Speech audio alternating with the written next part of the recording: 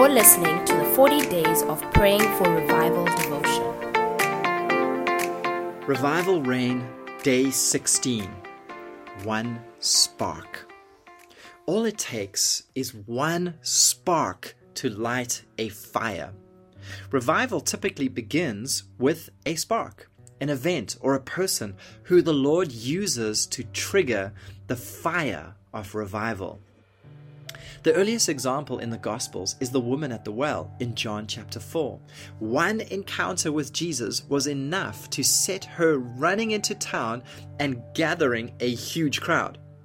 Have you ever wondered how this woman managed to gather such a large crowd in the middle of the day? I mean, surely people were busy. They must have had things to do. She wasn't an influential leader in the town.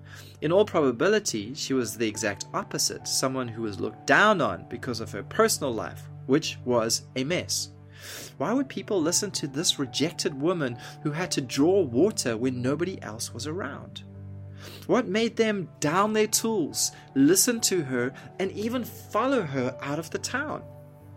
How could this woman become the effective messenger?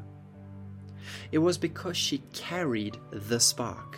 She had the anointing and it broke every yoke.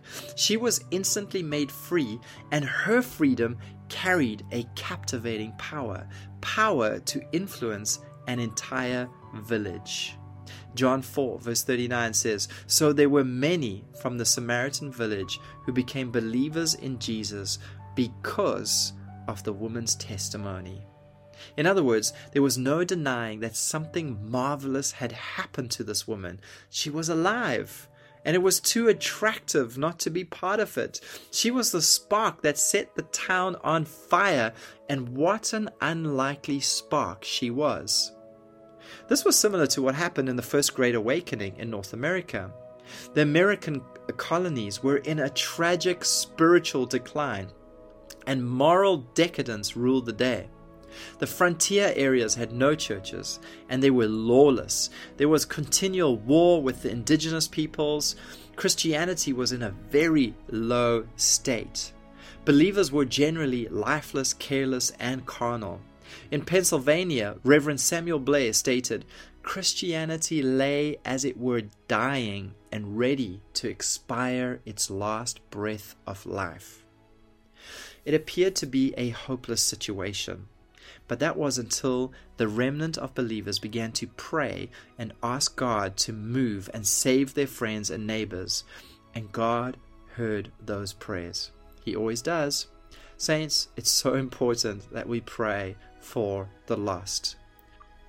What happened next was Jonathan Edwards began to preach the gospel, and one young woman who was described as one of the greatest company keepers in the whole town gave her heart to Jesus. Her life was so radically changed that it became the talk of the town, and news of this spread like wildfire. In the next 6 months, 25% of the population was converted to Christ.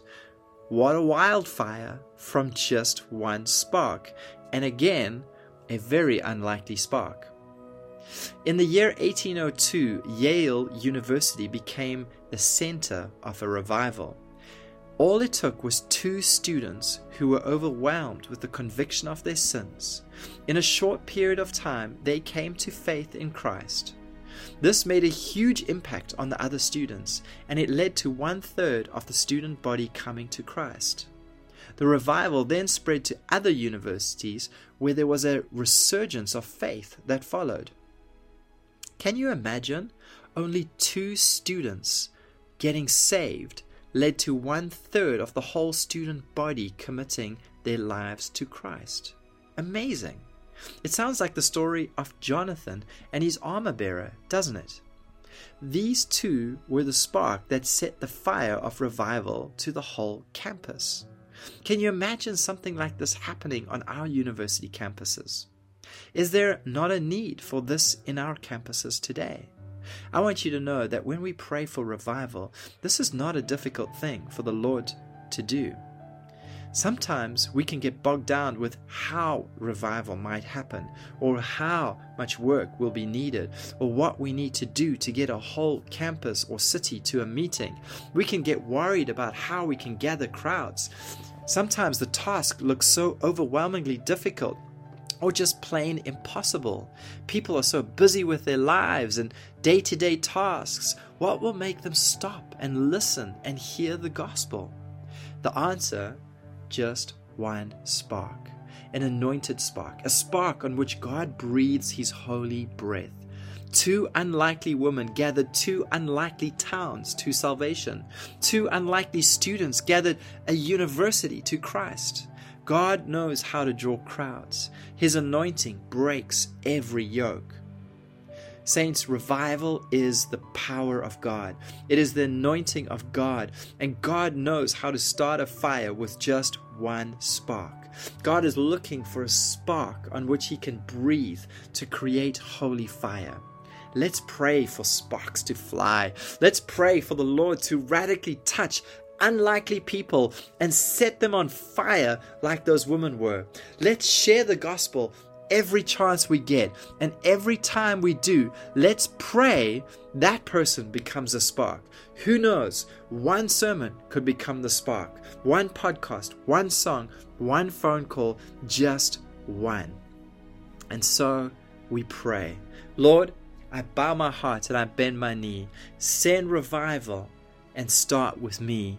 Pour out your Spirit in an unprecedented way. May all who hear be saved today. May all who are saved proclaim the way. Lord, send revival and start with me. Thank you for listening to this devotion. We hope you are inspired to keep praying and to keep believing for revival in our days.